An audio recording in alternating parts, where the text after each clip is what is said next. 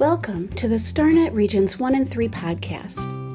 Illinois StarNet envisions a future where early childhood professionals and families have the supports needed to provide all children with a high-quality, equitable education in inclusive environments. StarNet's mission is to promote evidence-based inclusive practices for young children with disabilities, professional development to support educators and families, meaningful child outcomes through innovative and engaging learning experiences. To find out more about StarNet Regions 1 and 3, please visit starnet.org/home. Hello, this is the DAP series on the StarNet Regions 1 and 3 podcast, where we examine content that relates to the fourth edition of the DAP position statement and the recently published Developmentally Appropriate Practices in Early Childhood Programs book. I am your host, Emily Riley, and today I get the privilege of talking with Dr. Angela Searcy, owner and founder of Simple Solutions Educational Services, mental health consultant, adjunct professor, master trainer on pyramid model, author, and just professional development extraordinaire, among many other roles. So welcome, Angela. Oh my gosh, thank you. What a great introduction. Well, I'm so excited to have you here today. I know I just mentioned that you are an author, and so one of your recent texts is Push Past It, a positive approach to addressing challenging behavior. And I know you provide a lot of training to educators in the U.S. on this topic of challenging behaviors, right? Yeah. Even international too. So it's exciting. Wow. Yeah. So your reach is far. That's great. Well, I know our listeners then will be very excited to hear from you today. Awesome. And I just, in being in the field myself as well, and being a professional development provider, I know this topic of challenging behavior, it's one that comes up frequently. You know, if we ask people that we serve in our region, like, what are some topics of interest? What do you feel like you would like some more professional development on? And oftentimes it is challenging behavior. Right. Yes. It keeps me busy. It keeps me as a topic. I bet so. So yeah, I think, people will definitely enjoy this episode. And since this is all about kind of some of the concepts and content that comes up with developmentally appropriate practices, I wanted to start with a statement that I found in the book related to challenging behavior. And in the book, it states, intentional teachers recognize that what adults label as challenging behavior is the language children use to make their feelings and needs known. So I was just curious what your thoughts are on this. Oh, yes. Yeah. You know, you're bringing up such a good statement. And I love that we're starting out with just thinking about developmentally appropriate practice. And in chapter 2 of my book, Push Past It, I talk about how an adult responds to challenging behaviors. This depends heavily on how they process their own emotions. Like, first thinking about ourselves. And, you bring up that statement. It really talks about what good educators do, right? Good educators are, intentional teachers. And I think I would add to that is that Push That is a tool that describes the steps on how to do it, right? So, thinking about, how the brain is even intentional, and thinking about how our brains work is that we have to actively strive to be intentional. That is kind of like a healthy lifestyle or eating healthy, that it's something you have to really engage in daily, consistently. And for me, honestly, Emily, I created Push Past It for myself when I was a teacher. And I just share it with everybody else because it helps I use it 10 times a day. It's me to label the behaviors that make me intentional. That's it. It gives me a space for me to process my own emotions. So how the tool is used, you kind of like write down what you're feeling, right? You just start writing down what you're feeling around the challenging behavior, and you just without judgment, without you just write it down, right? And then, and be able to process what you're thinking, what you're feeling. And then after that, once you've had that space to process to vent. Oh my goodness. If you could just hear me vent, or, I vent all the time. There's a space where I could just vent and say what I'm feeling. After I do that and have that space, then I feel like I'm ready to start to push past it. And it's just an acronym of just like, pick out the positives. I have to start with the negatives first before I get to the positives. So I get it all out. I let it happen. And then once I feel like I'm heard, then I could really like look at children and their language and families and begin to pick out positives. So my wording is, I can be negative, but to be a good professional, I can't stay that way. To be a good professional and be intentional, I can't stay that way. So I pick out positives. I understand perspective. I seek the neutral support, because if I talk to someone who thinks the same way I do, it might feel really good, but it may not help me with problem solving, right? It's like something that just makes me feel better, or that makes me know that what I'm thinking is okay, or other people think that way. But to really think about problem solving, right? Mm-hmm. I want to seek neutral support. The H is, homing in on intentions. A 3-year-old doesn't know I have a lesson plan, so they can't intentionally like mess that up. And it's really, for me, it's really about what's my feelings, what's my behavior. So the P is like, pay attention to yourself, ask questions. And then the last part is like, take a step back and take care of yourself. It just helped me to recognize my language first, pause, and then that helps me to respond to the language of a child, family, a coworker, and it is grounded in research. So there's 5 facets of mindfulness, of intentionality, observing, describing, being aware and not judgmental. So that's where it kind of blossomed from that. And to be honest, I didn't even know it blossomed from that until I researched even more later in my career. So.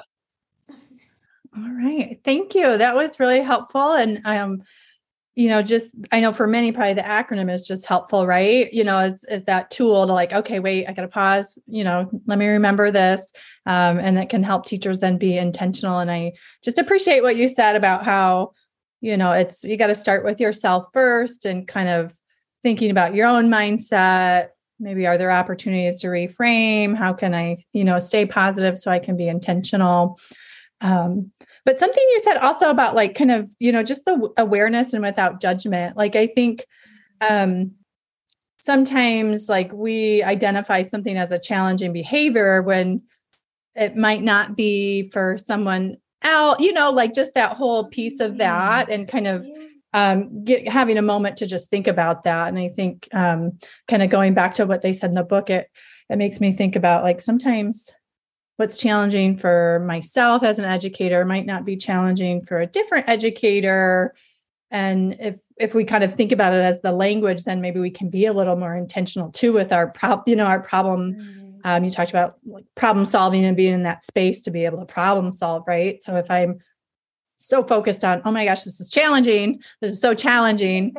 But if I think, oh, okay, this child's just trying to tell me something, right? Mm-hmm. I might think about it a little bit differently. And your acronym, I think, can help us kind of, stay in that mindset. So thank you. Yeah, sure. Yeah. All right. So another piece I wanted to chat with you about was just the impact of people's perceptions and view of challenging behavior and their own social and cultural context, how that, what the relationship is there. What are those considerations? So what is your perspective, I guess, on how social and cultural contexts of educators and professionals impact attitudes and just approaches to challenging behavior? Oh, I love this question. I'm excited to respond. I actually teach culture, family and culture to graduate students. And so, ooh, nice. So thank you. I think the first thing, as you mentioned, context is just children come in context, right? We know that D.W. Winnicott said there's no such thing as a baby. And you know what? I'm just going to update that to Beyonce, she comes with her entourage. And so do our children. They come along with people. And when you're in this field, I got into it because I love children. But then I slowly began to understand that to be effective to work with children, I had to really understand the children within context, the context of their culture, the adults that come along with them, and their communities. So, if I can share an example of my own about culture and context, is that, I had a parent, you mentioned bias. I had a parent and I was working with a child and they were having challenges in the classroom, right? And so you meet with the family and, we're talking about rules. And the family said, you don't have rules till you're 12. And I thought, what? I immediately was judgmental. What? I like somebody. The most judgmental. I'm gonna share it with you, Emily. The most judgmental thing, I was like, somebody's going to jail. That's a million. I understand, Emily. I was completely judgmental, and that's what I thought. And then I realized slowly, right after I got through my emotions, that I was imposing my cultural values on that family. That, of course, as a preschool teacher, infant toddler teacher, I love rules. I could probably tell other people as I'm out about rules. Like I could do workshops about rules. So that's something that's really passionate to me. It's part of my identity. And I think that I have to recognize that and to really understand that when something a part of my identity pops up, what that brings up for me. And I want to talk about culture in a very broad sense, because often we think about, culture in terms of, race and gender, but, teachers have a culture. We all are kind of like, some of them were right now, if we have educators listen to this podcast, they were probably like, yeah, rules, woohoo. we really, as a culture of educators, we like rules. We like them. And so when we hear families that have a different way of being, or we hear even other educators that have a different way of being, it's our first inclination could be, because it's about our identity, to kind of do I always pictured of how like in rap movies, they start doing a dance challenge. I kind of start challenging those ideas, but we don't have to get into a dance challenge. We don't have to go that far. We just need to recognize ourselves, right? Recognize that space, and then write down our ideas and filter our thoughts with an equity lens, right? Mm-hmm. And so for myself, everything I created was for me. Honestly, I did create a follow-up tool called the Teacher's Lounge, because that's what I would say in the Teacher's Lounge. You don't have rules till you're 12. What in the world is this family thinking? And why are they thinking that? And what I learned is to take in that family, to take in their culture and not impose mine, was to honor the Teacher's Lounge, because my best friends are there. So that's the first thing. And recognize that it holds great value, and it can also hold great bias. It could hold both. And that I need to filter my thoughts. And that's just a way of filtering my thoughts. To a couple of prompts that are on there is like, well, think of more than one way to accomplish a goal, right? Think about how there's more than one way, or one more, if we say things like, let's be on the same page, and that could make for a short book of knowledge, that I can listen to another culture, listen to another way of being, not abandon my rules, because guess what? I got them in the preschool classroom, and come back to that family and say, you know what? I see you don't really rules. You don't have a positive relationship with rules. And I do. I think we can collaborate within the rules I have in my classroom and still maintain your way of being with your child. When you get home, you're not all about the rules. You're just about relaxing and how do we create a space for both of those things? And I think that's where we are in a social and cultural context, that it's always yes and.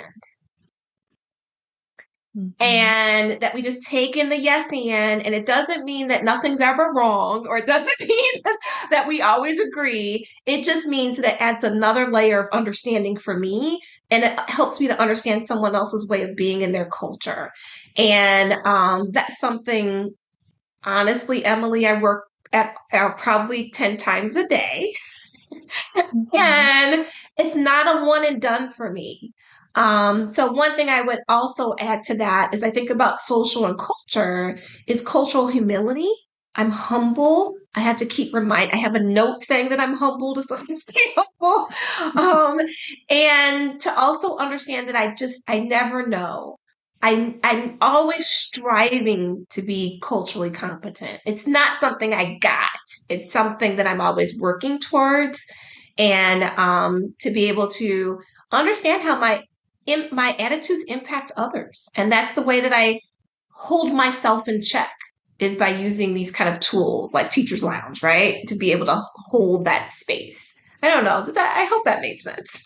Oh, yeah, absolutely.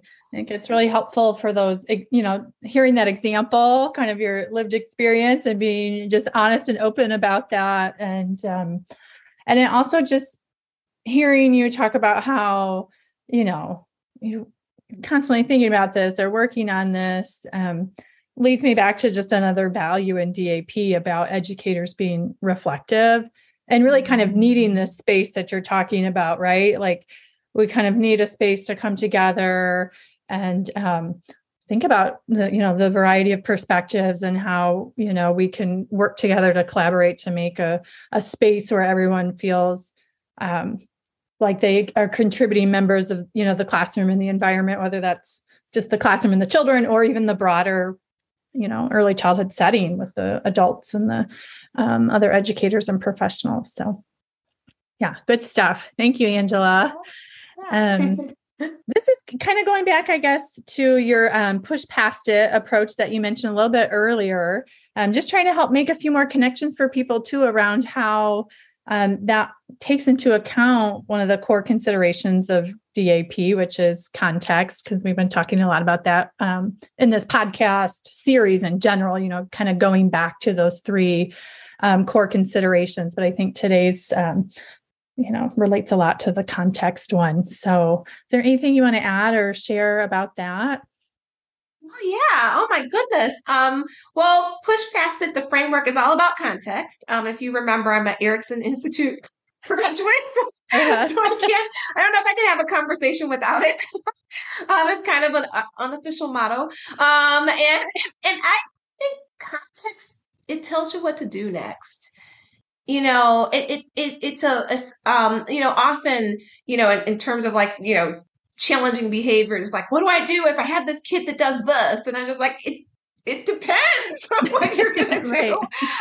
It depends on the child. It depends on the context. It depends on the community. So tools that I have, like the meeting making machine. I have a meeting making machine for children and adults. And I call it a meaning making machine because that's what it is. I'm trying to make meaning of what a family's doing or what a coworker's doing. It's them too, right? And, and thinking about, it depends on the child. It depends on the adult. It depends on the environment. And what I'm trying to do is not necessarily stop behaviors, because what I've learned over time, and I have to say, this was a process, that challenges are part of our right, a part of our human existence. It's right. Mm-hmm. It's a part of what we do. So we're going to have challenges. The thing that I've learned is not to try to end them, but know how to respond to them. And a challenge is an opportunity for a couple of things. For me to learn more about myself, and for me to learn more about that child, family, teacher, colleague, or whoever that is. So I think that, context is something that I talk about all the time. Mm-hmm. And with that, I think it's always the reminders. I think that just like I need a reminder to exercise, or just like I need reminders, we all know to eat healthy, right? But Right. to Yeah. But be are we doing it? Yeah. It's, right I need the reminders, and helps for that too. all day, all the time. So I think that's the other piece. We have the values. People who are listening today, they already honor these values, and I don't know if I want to say a but, and I think my role is just to create tools that help, right, for us to match our actions to all of our Mm-hmm. great values, because we've got those, but how do we actually act on those and match them together is probably the key piece of push past it in the framework. Okay. Thank you. So you mentioned the meaning making machine tool. Now, is this something that is in your book then, or how might people get access to that if they want to, try that out? Oh my gosh. Well, I'm super excited to say that because it is in my book and it's on my author page. And I'm going to say some words that you guys got to listen up close, put your ear close to this to right now. It's free on my author page. Oh, we love that. All right. Well, I will, yeah. I'll definitely add a link then to our episode notes today for listeners so that they can easily access that if they want to take a look. Thank you.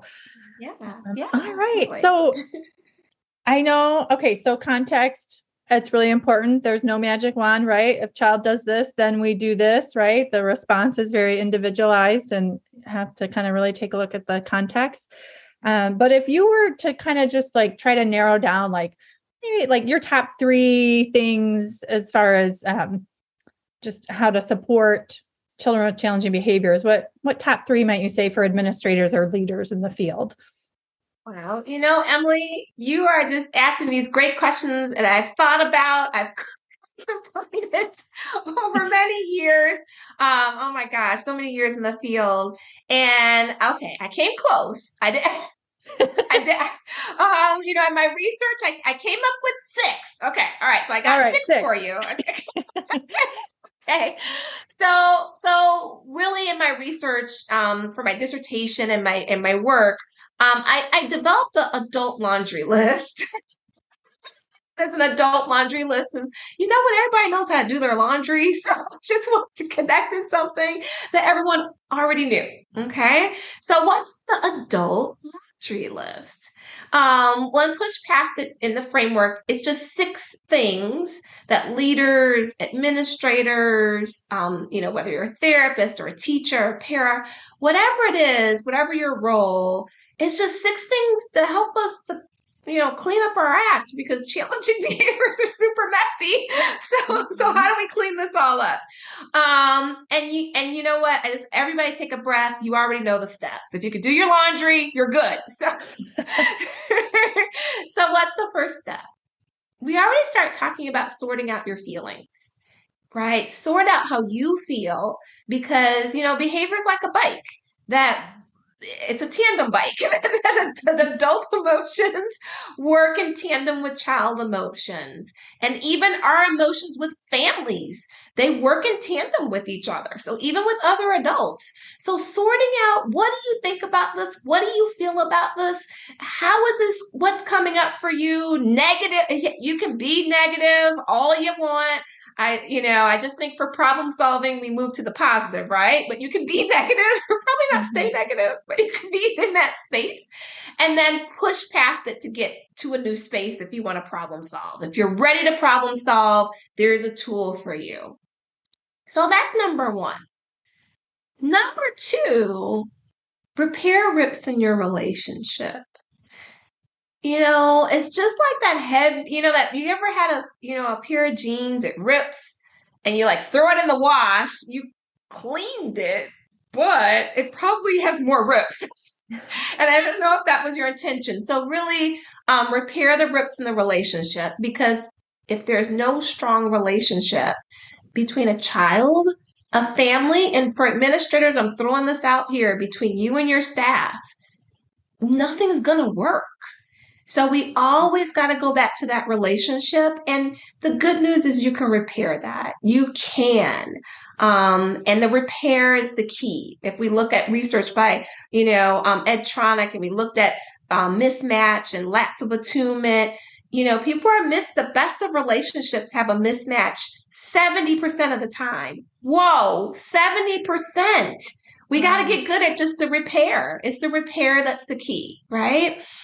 And then, 3 is figure out the care instructions. Every single child and every single adult, just like you have that little tag in the back of your clothes, you gotta know the key. And then how do you find out the care instructions? Through observation. Through observation. Adults' care instructions are right there. What triggers that person? If you CC them on an email, if you tell a parent their child's having challenging behavior, what triggers them? How do you care for them? How do you know the child's interests? That's part of the care instructions. So when I do the meaning making chart, it actually says on that, what's the child's interest? What's the strength of the child and the family is on the meat. Because if you look at everything that's wrong, you can't get to what's right. And so I find that that's a key ingredient. So after we've kind of looked at the care instructions, we're going to put the behaviors in the meaning making machine. We need to make meaning, and that'll help us clean everything up. Once we understand the meaning behind whatever age. And I keep saying no matter what age, because the actual underlying process and skills work for any relationship, for any relationship. So finding meaning is key, because why one child is hitting is a different reason between why another child is hitting. So meaning making is going to dictate what you do next, right? And then that's the next part. Choose a cycle. Is it a heavy clean? Is it a delicate? I don't know. The only way you could know that is through meaning making, because some children need a delicate cycle. And when I say cycle, a cycle of strategies. That for some children, you can, do the heavy cycle. Right? Children, they need a delicate. Or sometimes they just need a pre-wash. I don't know. We're going to choose a cycle, and we're going to be intentional about what we're thinking about with our strategies. And the last piece is be patient during trying. So you know how you washed your clothes, you did it, and now you got to put them in the dryer. And the dryer happens in cycles. And you can't make it. I've done that where I'm like, I'm going to dry this really quick before I go. And it's like, it's still damp. You have to try and give it time. So that's the other thing. I can't go out wearing wet clothes, but it's probably not going to work well for me in the long run. So giving it the time to actually go through the cycle. And I've tried it. I'm going to wear this outfit, and I've not been successful. I have to give it time. And I think we have to apply that same thought to drawing our heavy pair of jeans to also our strategies, because sometimes I have to dry my heavy pair of jeans twice after I've cleaned them. Cleaning it up isn't the whole thing. And so I'm applying that dryer idea to this, because many teach it didn't work. Mm-hmm. You know what? We took it out of the dryer too soon. Yeah. And it needs to go for another cycle. And it's so understanding those cycles, and those cycles happen every 4 to 6 weeks. So for those listening, how long is a cycle? How long does that dryer need to go? Well, it needs to go at least 4 to 6 weeks seems to be the sweet spot to know if I need to try something different or adjust. I do find 3 weeks is too short, right? Or 2 weeks is too short. And when I tell that to families and I tell that to teachers or therapists, they go, oh, that's a while. Mm-hmm. 4 weeks is like a month. Mm-hmm. I remember when I was a preschool teacher and had a child in my classroom that we were kind of coming up with some strategies. What can we do to help engage this child more? And I remember going into my director's office one time and we were chatting. I said, I just feel like I've tried everything. I was at that point of just kind of feeling a little, and she kind of paused for a moment and she said, well, I wonder though, if you're trying too many things and haven't given enough time for one, like really, be intentional and focus on that, kind of plan rather, I was at that point where I was just like, oh, let me just try this. Let me try this. Oh, well, that didn't work the first time. I'm going to move on to something else. So that stuck with me. And yeah, I'm glad you brought that up because it takes patience, right? Because you want to see, we want to see a change right away oftentimes, right? We want to, so. Yeah, it can. Good example. All right. Well, how about like for educators then? My previous question was really thinking about administrators and leaders. Is there anything new or different as far as like recommendations for educators that you have? Yeah. I would say this. I would say, well, it's the same, right? Same steps. I mean, it's the same exact steps for the adult laundry list, whether administrator or you're a teacher or a therapist. And I would add to that the list is the same. And I don't want to say a but I would say when we're thinking about educators and thinking about those challenging behaviors, as a mental health consultant, my client, which teachers may think is the child, it's not a child, it's not the teacher actually. And it's not the family, it's the relationship. So I would probably add that I wonder when we say challenging behaviors, it's just the relationship is challenged and that we're looking at all the pieces and parts that go into that relationship and how they work together.